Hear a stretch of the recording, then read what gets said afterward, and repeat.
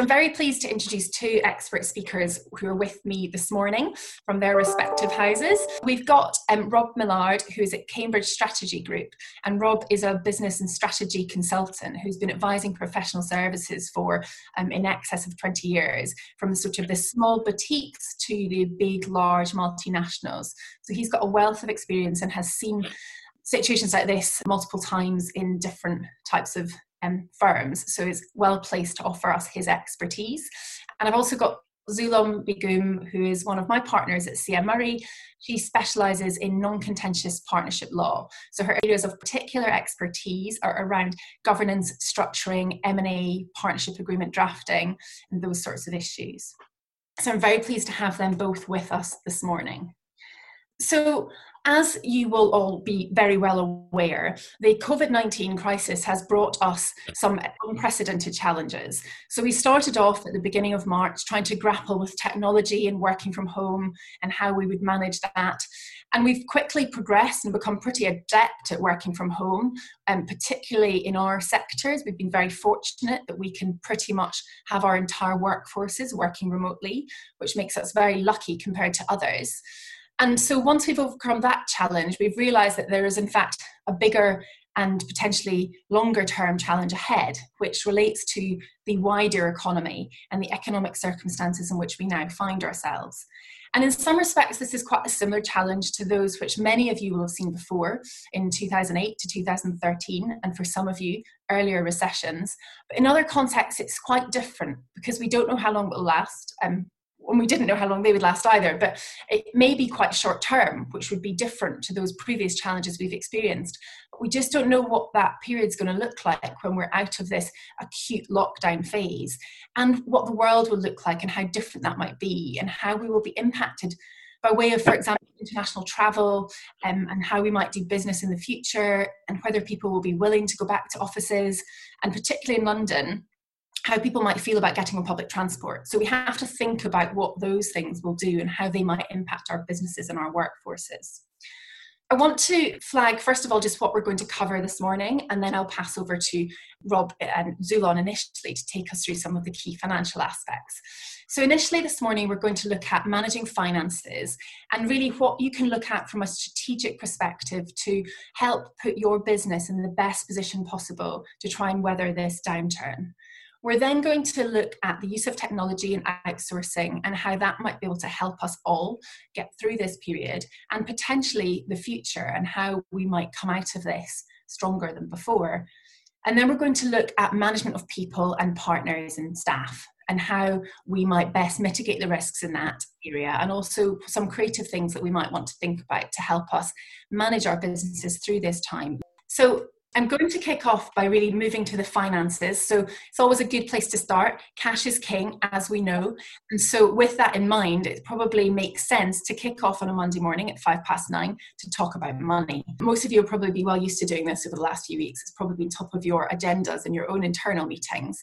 And I'm sure that has been replicated across the globe. And, you know, we all know the basics about finances and professional services, but what would be good to explore this morning, and what Zulon and Rob are going to talk about in a moment, is just how we might think about financial issues and powers that we might need to implement certain decisions, and what we might look at for the future when we're maybe out of this acute phase to better protect our businesses. So I'm going to hand over to Zulon first of all to just take us through some of the basics about what law firms need to be thinking about and what powers they might need, and then we'll turn to Rob to look at a more strategic angle on that. Zulon. Thank you, Sarah. I think, as Sarah said, these are unprecedented times, and I think that word's probably been overused in recent weeks and months. But I really can't find an alternative word to it. It really is unprecedented. And all businesses, not just professional firms, will be grappling with all the financial issues that will come out of this. But I think there are some particular challenges for professional firms and law firms in that the way we operate. Often on quite a thinly capitalized balance sheet. There is often quite a fragile equilibrium within the money that comes into the business in terms of invoices being paid by clients against the money that goes out in terms of fixed overheads, wage costs, rent, PI insurance, and also partner drawings. How delicate that balance is will differ from firm to firm, depending on the type of business that you have. Some firms are more capital intensive because, for example, they operate on a no-win, no-fee basis, so they don't get paid until the conclusion of a matter. And it also, of course, depend largely on how prudently you've managed your finances to date and whether you are in good shape to actually weather this storm. But there are, of course, all firms, whether they were already in good shape or not, will be taking quite drastic measures to overcome some of the cash issues that are being presented by the current crisis. So I will just briefly mention why there are particularly unique challenges for professional firms. So one of the reasons for being thinly capitalised is because a lot of professional firms and law firms are still partnerships and LLPs for many good reasons. But this does mean that they often operate on a full distribution model, which means that partners are effectively paid drawings on account of profit during the course of the financial year as monthly drawings, and the remainder of the profit is allocated to them or distributed to them not long after the finalisation of the accounts for that year. So firms don't necessarily keep on retain profits and build up a cash buffer for a rainy day. And that is partly due to the way partnerships and LLPs are taxed. So partnership and LLPs are tax transparent vehicles, meaning the profits of the firm are taxed in the hands of the partners rather than at the entity level. And it means partners will pay tax on those profits, whether or not those profits are actually distributed to them. So if a firm actually decided to retain any profits in the business, the partners would effectively suffer a dry tax charge. They'd have to pay tax on those profits, even though they haven't received them in their hands. And this is why a lot of firms operate on that full distribution model. So partners receive the profits that they're going to be taxed on in that financial year. So these issues obviously not very helpful in this current environment when, as Sarah said, cash is king more than ever.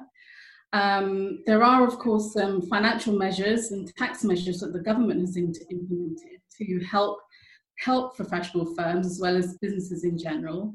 Particular things to note in terms of those measures are, of course, the deferral of self-employment tax due in July 2020. So this is particularly useful for firms that reserve for partners tax. So that big chunk of money that needs to go out in July is now deferred until January, and that will give firms a 6-month cash flow buffer in those terms. For firms that don't already reserve for partners tax, it might be something they want to do because a lot of firms tend to use partners tax reserves as part of their working capital. The other thing to note in terms of the government measures are the VAT deferral. So firms can opt to defer VAT to March 2021. And again, that's a very helpful cash buffer to help firms in the medium and short and medium term. There is also issues around the various loan schemes, whether those are actually in practice accessible, but in theory they are available to many firms. But of course, it's been quite well documented in the press about the difficulties of getting hold of those funds. While all of these government measures are quite helpful and useful in the short and medium term, of course, firms cannot rely on any of those or all of those together to get them through this crisis. And we've already seen many firms taking quite drastic measures to conserve cash in the business. Now I'm going to hand over to Rob to talk about what some of those measures are which have been implemented or firms should be thinking about implementing. And then I'll talk later on a bit about some of the constitutional issues about implementing those measures. Thanks, Zulon. Yeah, Rob, you've seen this before, so please share some of your thoughts. No need to emphasize too much that I've seen this before. It shows my age. Actually, it's your experience and expertise, I would say. But But yes, in ways this feels like 2008, 2009, but it's very different. It's and we shouldn't make the mistake of drawing too much of a parallel with then, because this was the word unprecedented is good. This was self-imposed. This was not a recession which came about because of economic pressures in the market.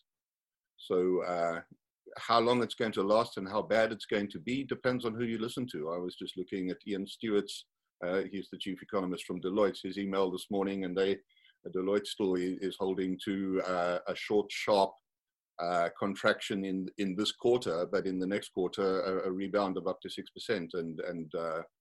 So far more modest impact than some people are talking about. So I think having the right information is really important. What's also different to 2009 was that firms had a lot more surplus people back then. So wins could be achieved with headcount reductions, and indeed they were quite brutally imposed.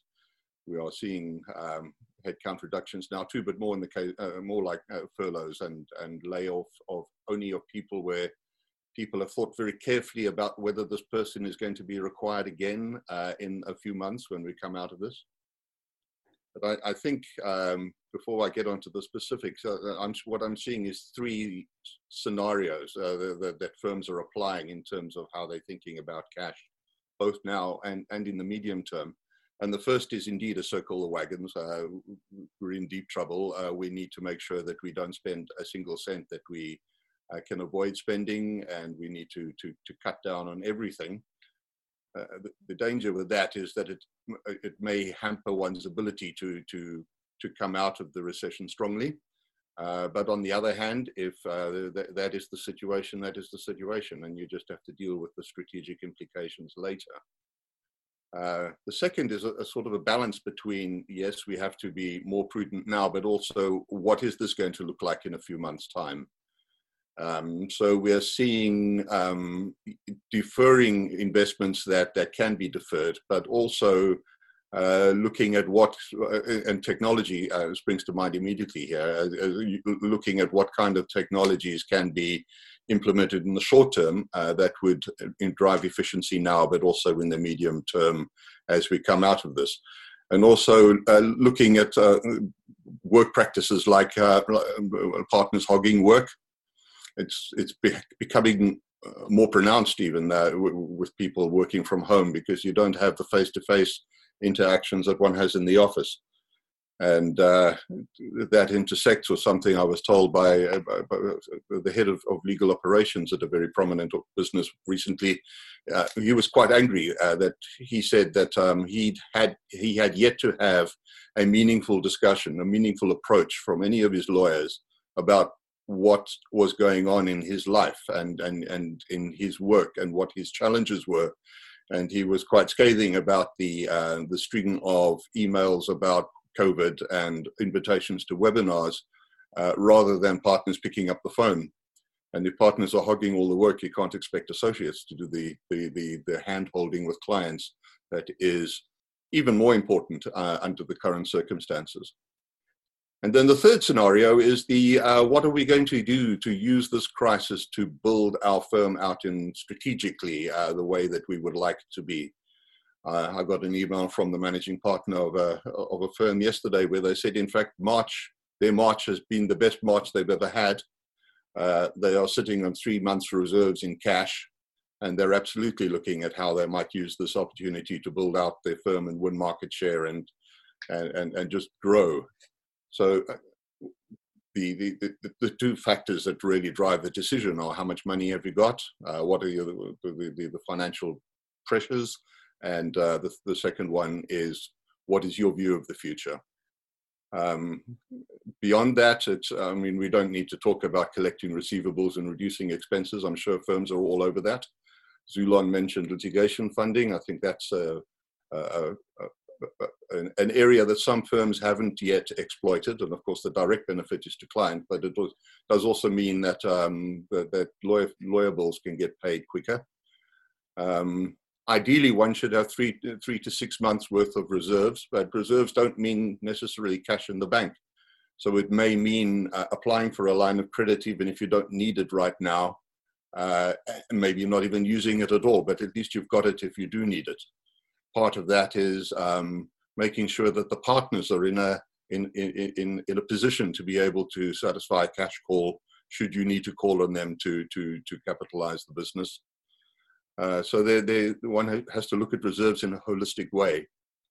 But so that intersection between reserves and cash management in the short term and what the medium to long term looks like is crucial. One has to balance it. And Rob, I've heard mixed reports from firms and in fact others in industry about getting lines of credit at the moment in terms of the bank's reactions. Could you share any of your experience over the last month in that area in case some of people on the call are thinking about that or going through that process? Yes, certainly. And again, out of the mouth of a managing partner who I won't mention, I won't identify, but a relatively small UK firm.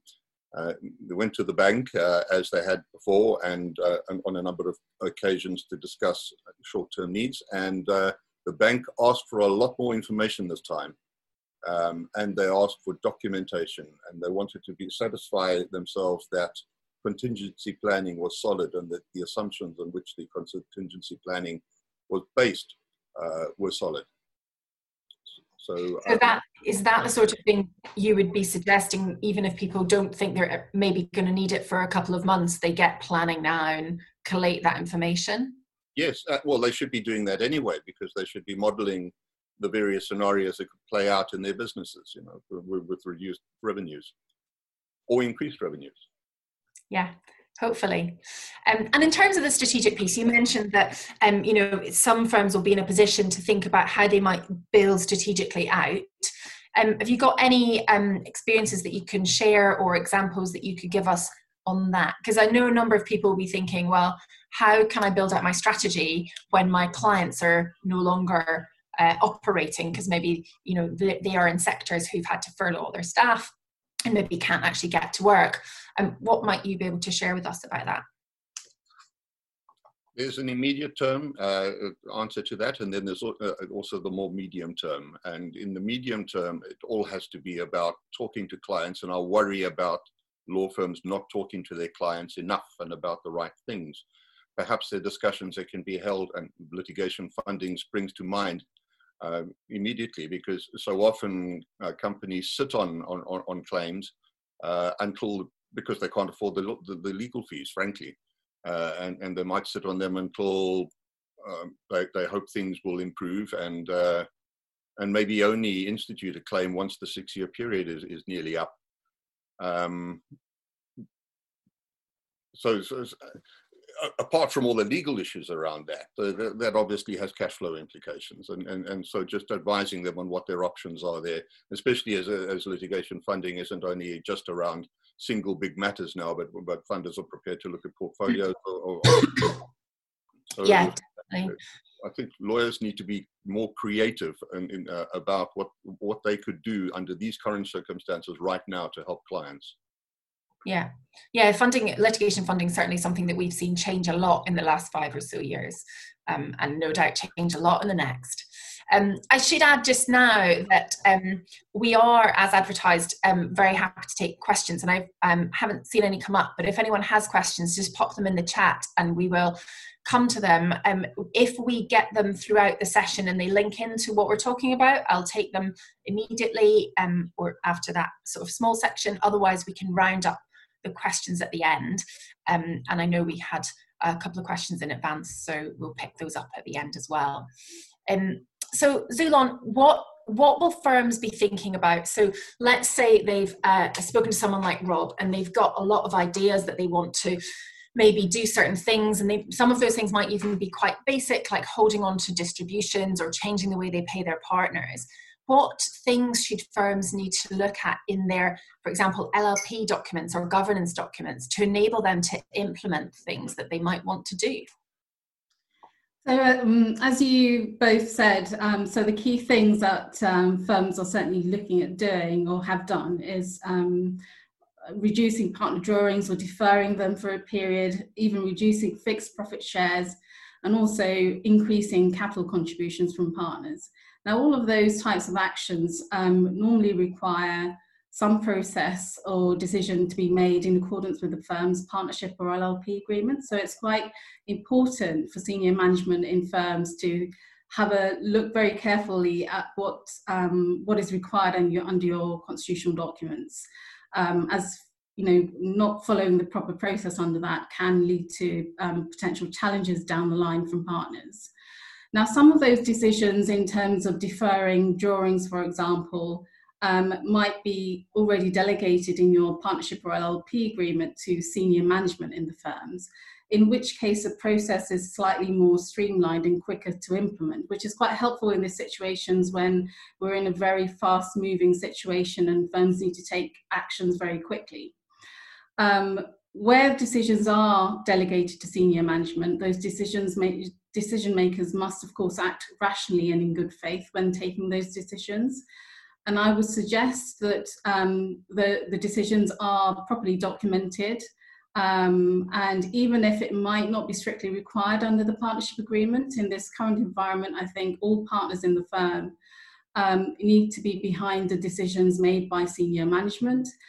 So senior management may find it helpful to actually have some type of, or, you know, some form of consultation with partners before taking those types of actions, which would drastically, in some cases, reduce the financial rights of some partners.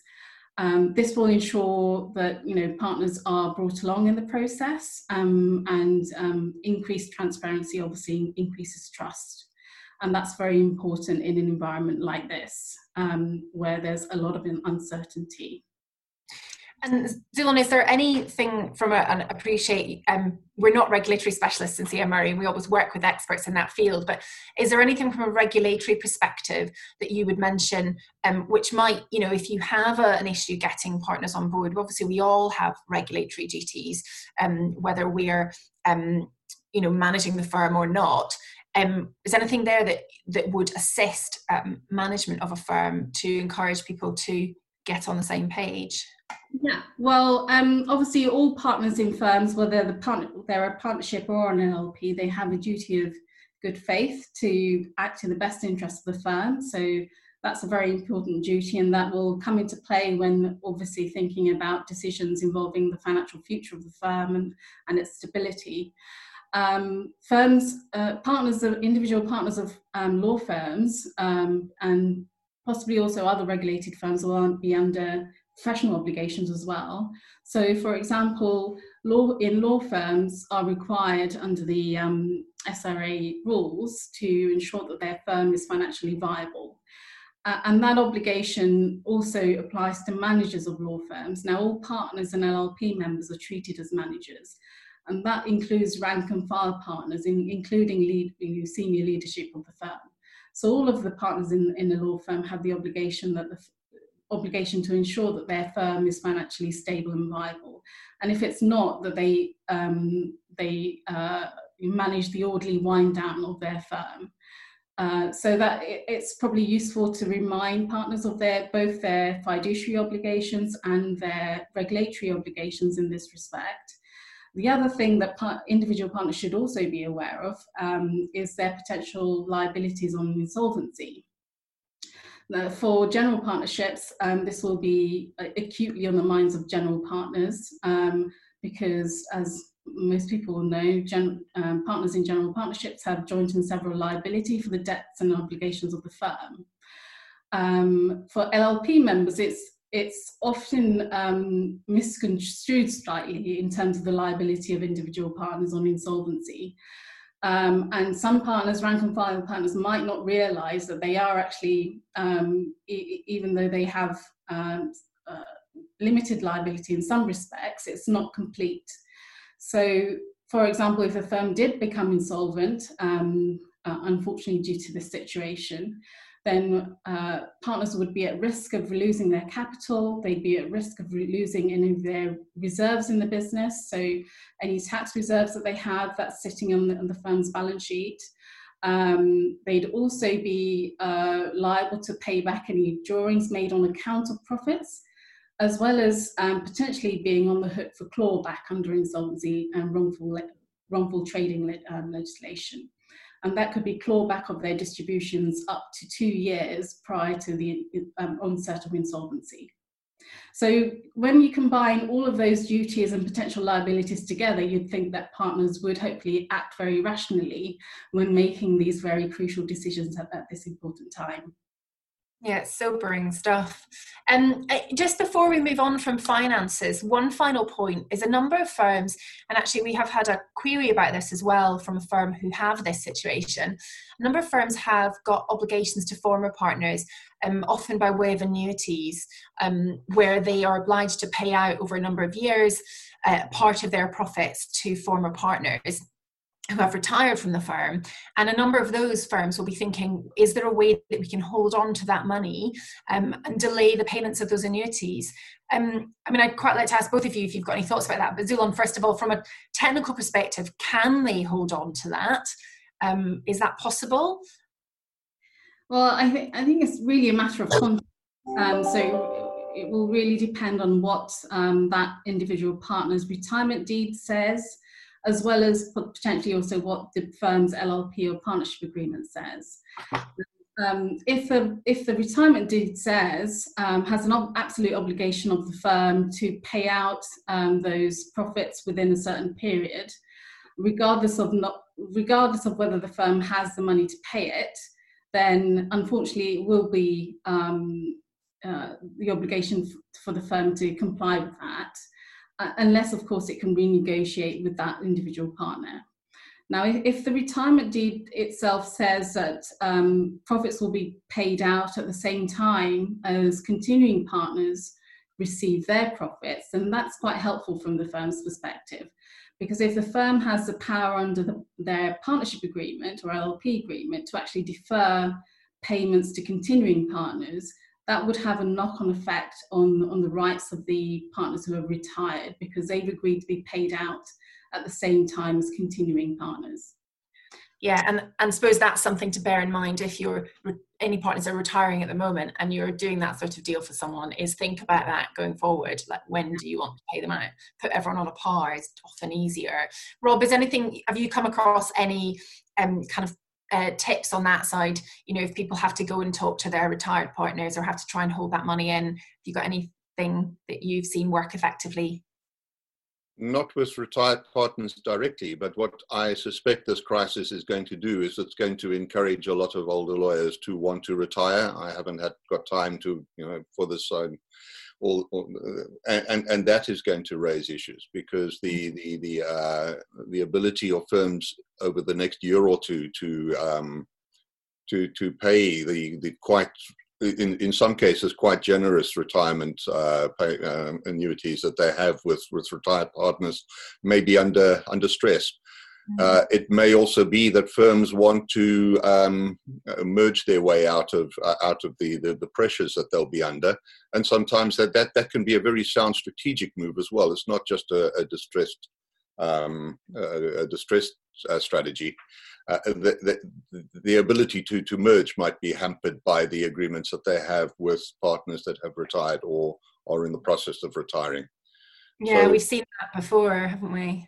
I think especially where it's a change from a founding generation to the next generation, that's perhaps the most difficult situation, of the most dangerous situation for any law firm in its life cycle, is that transition. Yeah. That's a whole session in itself, which we might come on to in another Zoom. So moving on then from the finances, I just want to say briefly, we have another podcast on this topic, so I'm not going to go into any detail, but obviously the other financial piece is the money that you owe to your staff and the wage bill effectively. And there are obviously ways that we can minimise the impact of that as well. And the government have obviously got in place the furlough scheme, which changes every week, and the Chancellor likes to put out an announcement every Friday night to keep employment lawyers busy over the weekends, which starting to get a little bit tedious. So there's that, but there's also the existing remedies that we had in place to manage the wage cost of staff, which relate to, for example, shortened weeks, shortened hours, potential redundancies, although I would hope that the furlough scheme would avoid that to an extent.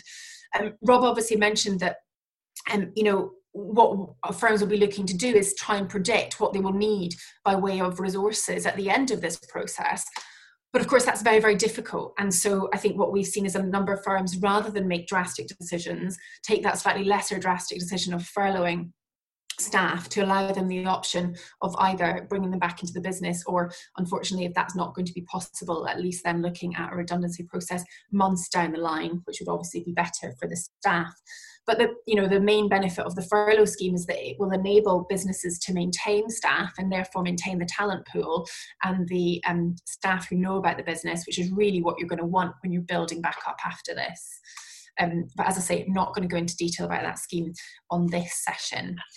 So moving on, we have seen, I think, to varying degrees of people having to change the way they approach work with regard to technology and other more novel ways of working. Some firms were almost all remote before we started this, and they have weathered this very well, and they are sort of got those working practices down to perfection. Other firms took a lot longer to shift their workforces out of the physical building, and some firms still haven't been able to shift all of their sectors and sections within their workforce to full remote working.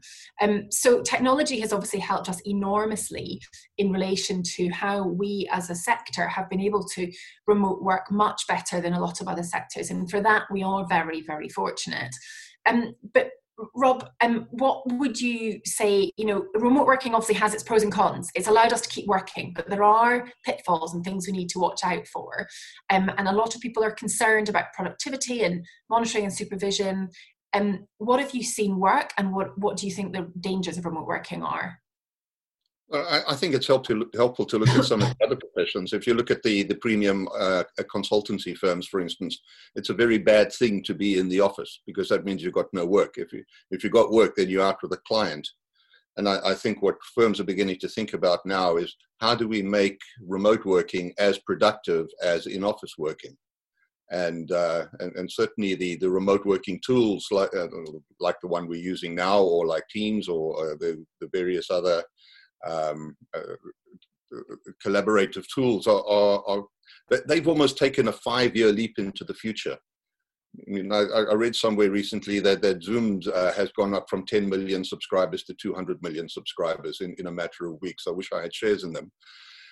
So the firms have got that under control really quickly. Even firms that were lagging are up to speed largely now in terms of being able to use these tools. But they're still co-working tools. It's not really about collaboration. And what's really interesting is to Google where video conferencing is going in terms of virtual reality enabled video conferencing, and some of the hologram tools at Microsoft. I kid you not, holograms that Microsoft is working on right now. A quick Google search will bring up some YouTube videos that show what I'm talking about.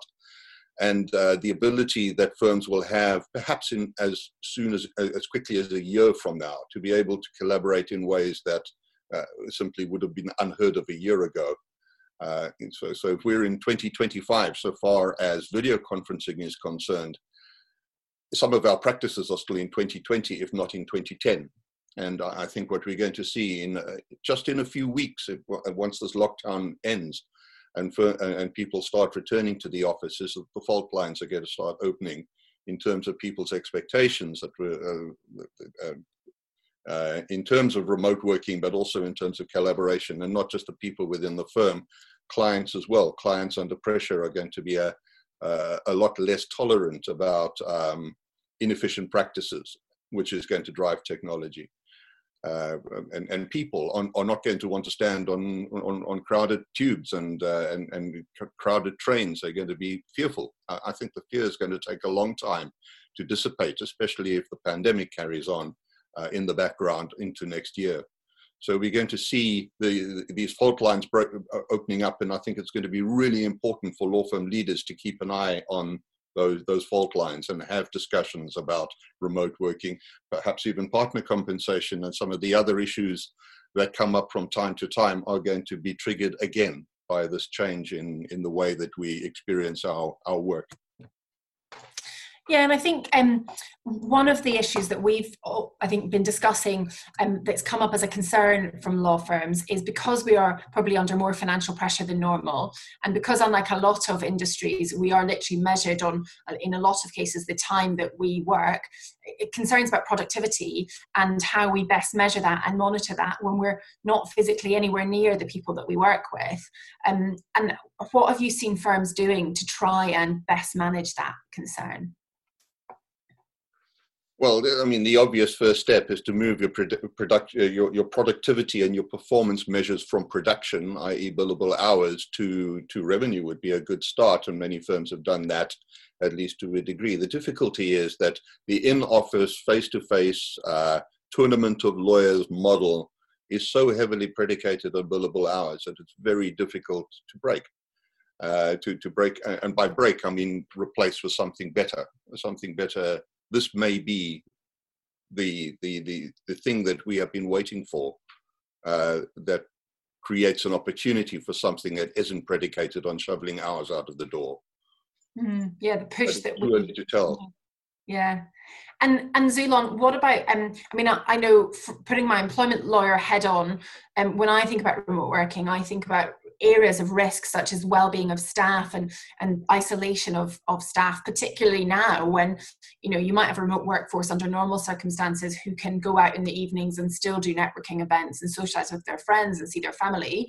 But if you have remote workers at the moment who are actual solo workers, they are going to experience different challenges to people who say are living in a household.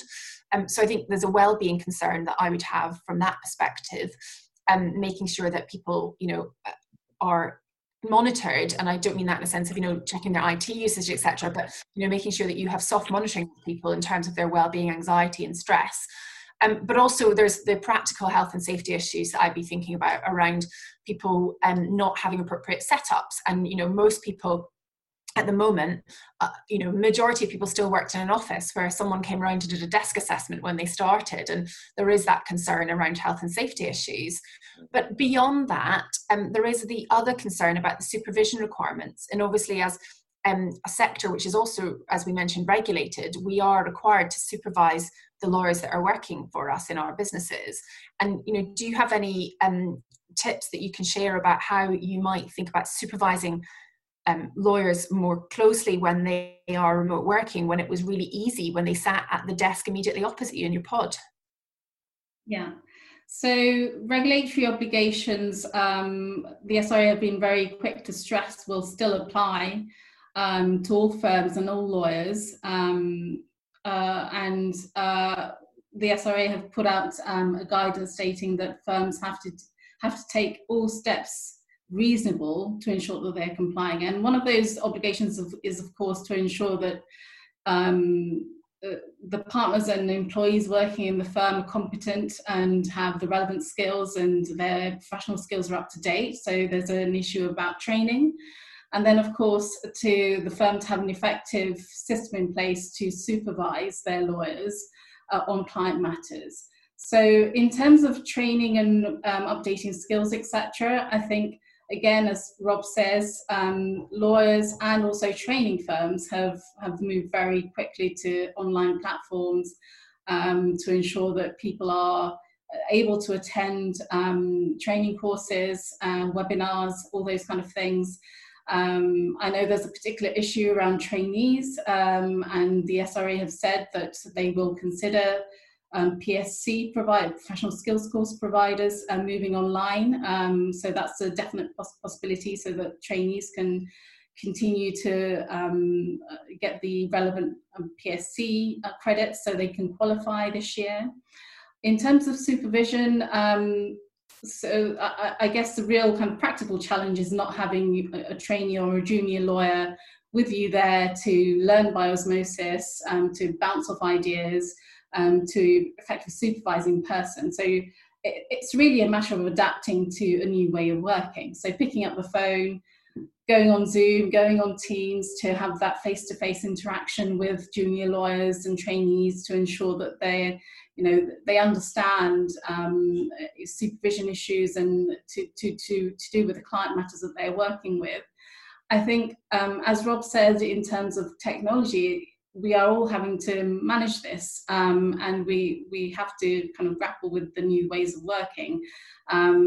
Thankfully, the younger generation are probably more kind of used to kind of adapting in this way. It's people like me probably to adapt a bit more, but it's all doable. And there is technology out there for us to enable us to do it, as well as doing that in a way that it complies with our regulatory obligations. Now, the SRA have said, in terms of compliance, that they will take a more pragmatic view of how that is achieved, given the current situation. But they have said, again, we have to do everything that possible to comply. So in terms of supervision, maintaining confidentiality, all those things, I would suggest that firms kind of dust off any policies they have. So remote working policies, for example, ensure that those are up to date and take into account the fact that most of the workforce is now working from home and how they maintain supervision and confidentiality in those situations. Because if things were to go wrong, the SRA will be looking at what the firms did to ensure they were complying. Yeah, and I think the other thing I would add on that is around touching on what you say about remote working and confidentiality, but also around sort of data security, because obviously we've got our regulatory duties in terms of confidentiality, but we've also got our data protection duties in terms of confidentiality of any personal data we hold about clients, but also about people we work with. So there will be people in your firms who hold all the data about, say, the health issues related to your employees and partners. And that's also data that needs to be adequately protected. And just because we are at home does not mean that we are absolved of those responsibilities. And the penalties are potentially significant. So it's another thing that we all need to just think about. And I think the other thing to think about, in discussions that some of us have had with other lawyers when we've done sort of information sharing, but also with clients, it becomes apparent that not everyone has necessarily put themselves in the position of other people. So it's all very well for someone to be thinking, well, this is how it works in my house, and I've got an office and a safe and a vault where I can put my client files. But we will have people in our firms who have confidential information and maybe have physical files that they've had to take home, who live in fairly crowded shared flats, and we've got to think about how it works for everybody and do sort of a risk assessment and risk analysis on each different type of situation, so that we can try and put in place measures which are not so onerous that they become either unaffordable or impractical for everybody, but that they do adequately protect what we need to protect. And sort of sticking with that theme of the workforce, the final thing we want to just talk about this morning is around what you might be thinking about doing in terms of optimizing the partnership and the wider workforce, the employees that you have in the business, and both thinking about the sort of practical arrangements that you might want to put in place, both for partners and employees, and also thinking about some of the legal risks in implementing any of those changes. So I think some of the things that we've seen work effectively and people have been thinking about implementing over the last month or so are around, and this is mainly for employees, mainly because most partners are, they may be taking cuts on drawings or cuts on profit share, but they are not taking any cuts to their actual working hours, because now more than ever, there's a lot to be done in terms of, as we've mentioned, contingency planning and business planning, but also in terms of connecting with clients, as Rob mentioned, and also trying to sort of maximise the amount of work that we can do.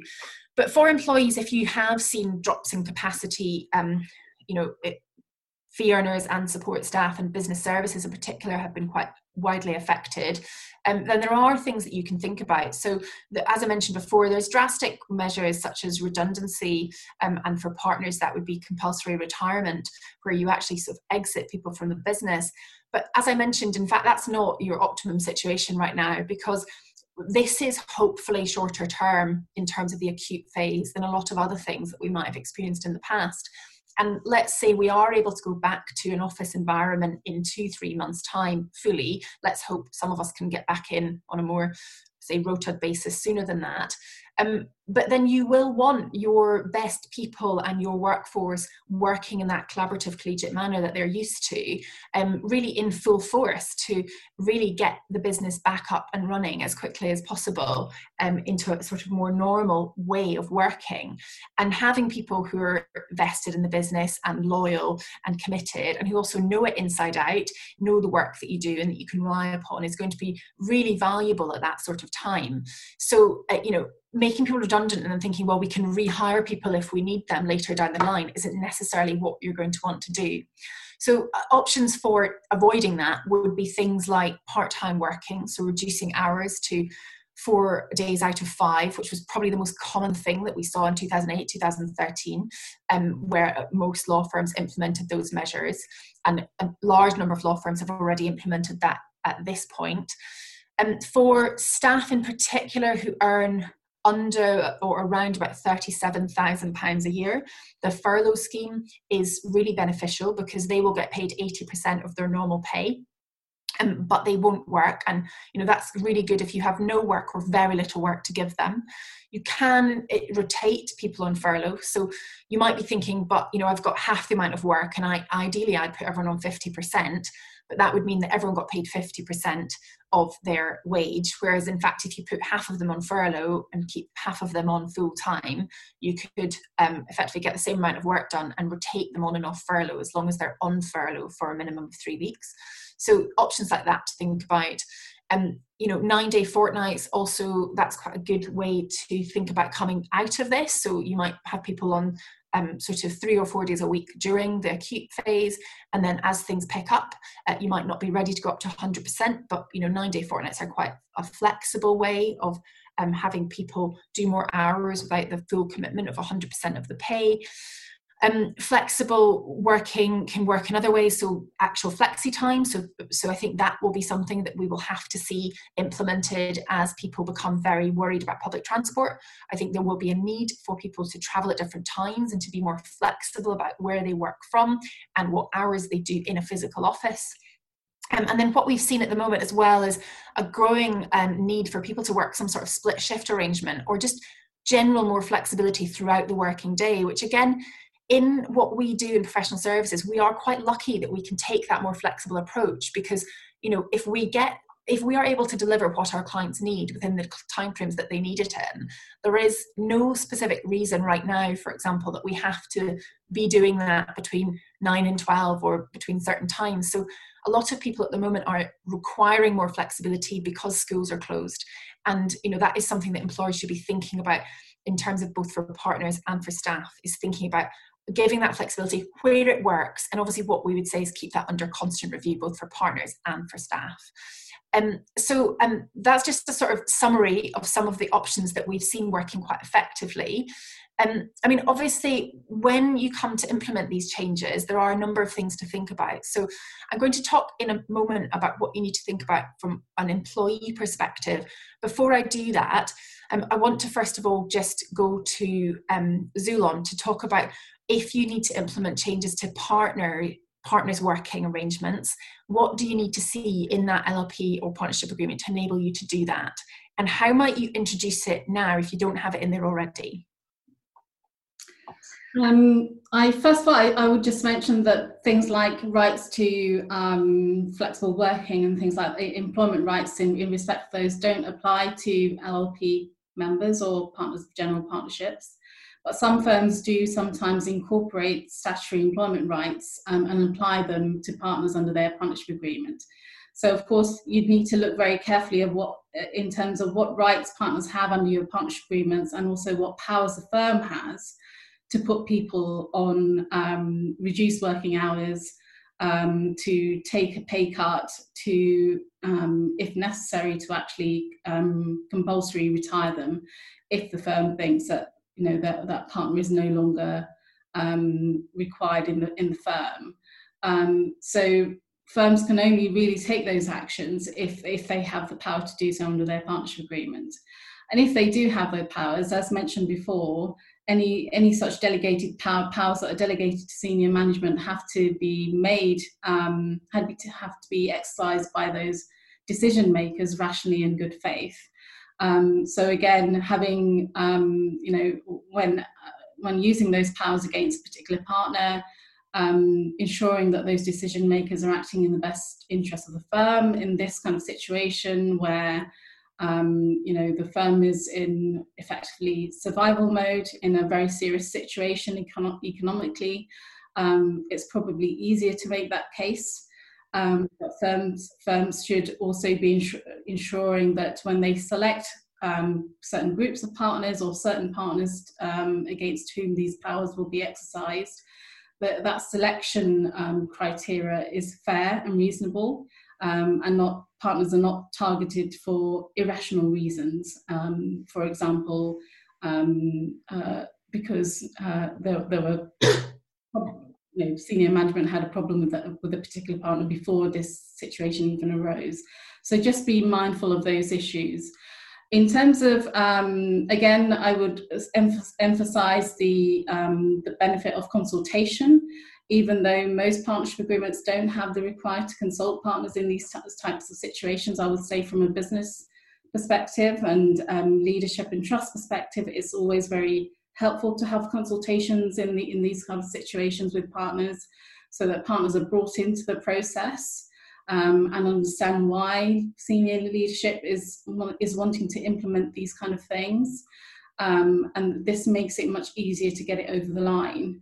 If firms are having to resort to the most drastic power of actually exiting partners in this kind of situations, it's going to be very difficult for partners to find another job. So taking that into account, and perhaps also offering partners enhanced terms to leave, which is over and above what they would normally receive under the LLP agreement. So that could be a longer notice period, that could be an exit payment, a waiver of their restrictive covenants, non-compete covenants if they have any. So all of those things, I think firms should be very, first of all, being prepared in terms of why they're making the decisions they're wanting to make, having in place reasonable terms that they're going to offer the partner in order to take the exit option. And of course, if terms can't be agreed mutually, then of course also being prepared to exercise the right of compulsory retirement that they have under the partnership agreement. Thank you.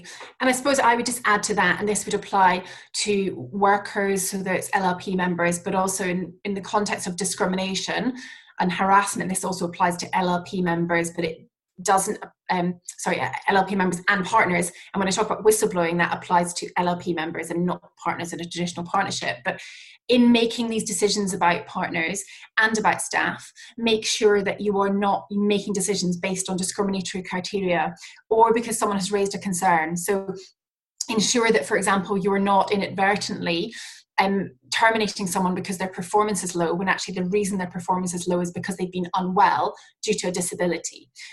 Make sure that you're not terminating someone whose performance is low because actually, if you look back a year, it's because they had a year of maternity leave.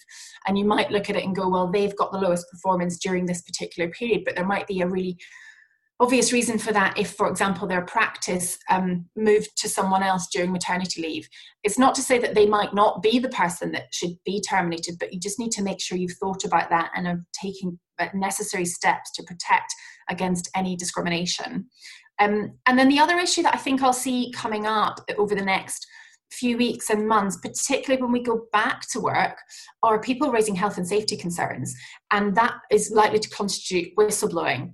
And people need to be really cautious about then, picking those people for either, detrimental treatment, so reduced pay or reduced drawings or exit, because they raised health and safety concerns, say about travelling on the tube or coming to an office, because that may be unlawful on the grounds of whistleblowing. And as I say, that applies to LLP members as well as employees. So there are just a sort of number of things to just watch out for. And as Zulon says, paper trail documentation is all very important when making decisions about both employees and partners, making sure that you can prove that you didn't discriminate, prove that you took into account the relevant factors and ignored irrelevant factors, and took the decisions based on rational reasons, not on, capricious grudges and things like that. And the other thing I'd finally just add before I ask for a very brief sort of 30-second summary from Rob and Zulon of their top tips is around harassment. We obviously came into this still off the back of Me Too, and Me Too in law firms was an enormous part of what a lot of us were dealing with in 2018-19. And, some people have said to me, well, there'll be no harassment because no one's going to drinks parties anymore. But a number of people have pointed out that harassment isn't just when partners get drunk at drinks parties, but also it can happen, say, cyber harassment, or people being much more informal on things like WhatsApp groups and sending jokes and sending things like that to colleagues. And people need to be really mindful that that is a risk, and that just because we're not physically in the same place and, that partner can't touch the knee of that associate anymore in a physical context does not mean that that risk has gone, and it will not mean that the SRA have forgotten about it. So just be aware of that, make sure your policies are up to date, and reinforcing training is not a bad idea at this time, particularly when people may have a little bit more time to engage in training and deliver training.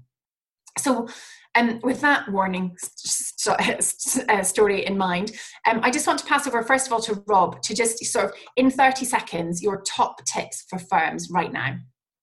Okay, well, it really builds on what you and Zulon have said in over the last few minutes, and that is, it's communication, over communication, if necessary. It's if there was ever a time that it was necessary for law firm leaders to lead their firms, it's right now. And every partner is a leader, and every manager is a leader. Everybody that has anybody reporting to them is a leader. It's absolutely crucial.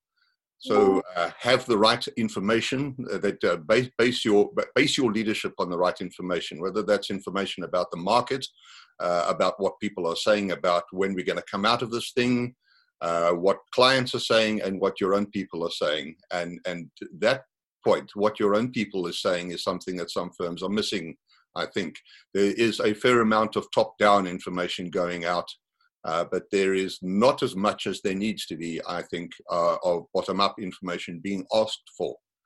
And that means that people are making decisions based on bad information sometimes. It also means that the empathy is perceived to be lacking. Just on the topic of 4-day weeks, I'll give you an example. Different firm, different recession, but a 4-day week was imposed just by announcement. That's it. This is what we're going to do. We've done the sums. We're all going onto a 4-day week and taking a 20% cut. Well, what that caused is headhunters to be able to pick out some of the junior partners, the most promising partners, and off they went to competing firms. And it took many years for the firm to react to be able to recover from that.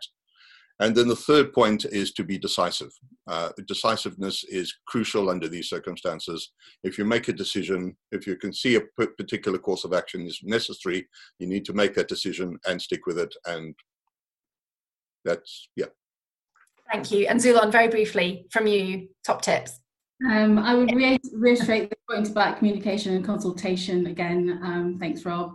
And then, of course, understanding exactly what rights, powers and obligations you have under the partnership agreement is absolutely crucial, because if you don't comply with those, then you could be open to challenge by partners. And in this situation, it could be multiple partners. And that's not what you want to be mired in disputes with your partners in this kind of situation. And lastly, I would say in these kind of stress situations, it's always very apparent where the gaps in your constitutional arrangements are. So being identifying those and then trying to plug those gaps as soon as possible. So having a review of your partnership or LLP agreement to take into account, market changes and good practice is a really good idea. Thank you. And I would just add to that, also reviewing policies and procedures. Often people have really good suites of policies that apply to employees, but they sort of neglect partners. And we even see still firms where harassment policies, for example, wouldn't extend to partners, and the ability to investigate doesn't, there's not a policy for that vis-a-vis partners. So reviewing that aspect of your governance as well would be recommended. With that, we're going to wrap up. If anyone has any questions after this, there's one question that I'm going to reply to offline because it's about pensions, so I thought it might just be easier to deal with that. But if anyone has any other questions, do let us know. Very happy to take questions by email if you want to get in touch with us after this session. As I say, we will be following up with a podcast, which you will get a link to today or tomorrow, so you can re-listen to any parts, or so that you can share this if you find it helpful. If there's any other topics that you are grappling with at the moment, or that you think would be helpful for any of us or our experts that we work with to deal with in a session like this, then let us know. We'd be really happy to take suggestions and run more of these sessions. We are going to be trying to do a number of these over the next few weeks and months to keep in touch with everyone during this time, and so that everyone can get used to seeing everyone else's living rooms, which has become a very weird aspect of this lockdown. And that just leaves me to thank you all for giving us the first hour of your Monday morning. We really appreciate that. We appreciate the neglection of Joe Wick's workout and the sunshine outside. I hope you all have a really good week and Monday. And thank you very much to Rob and Zulon for sharing your expertise with us this morning, and for joining us and for answering the questions. Thank you all very much.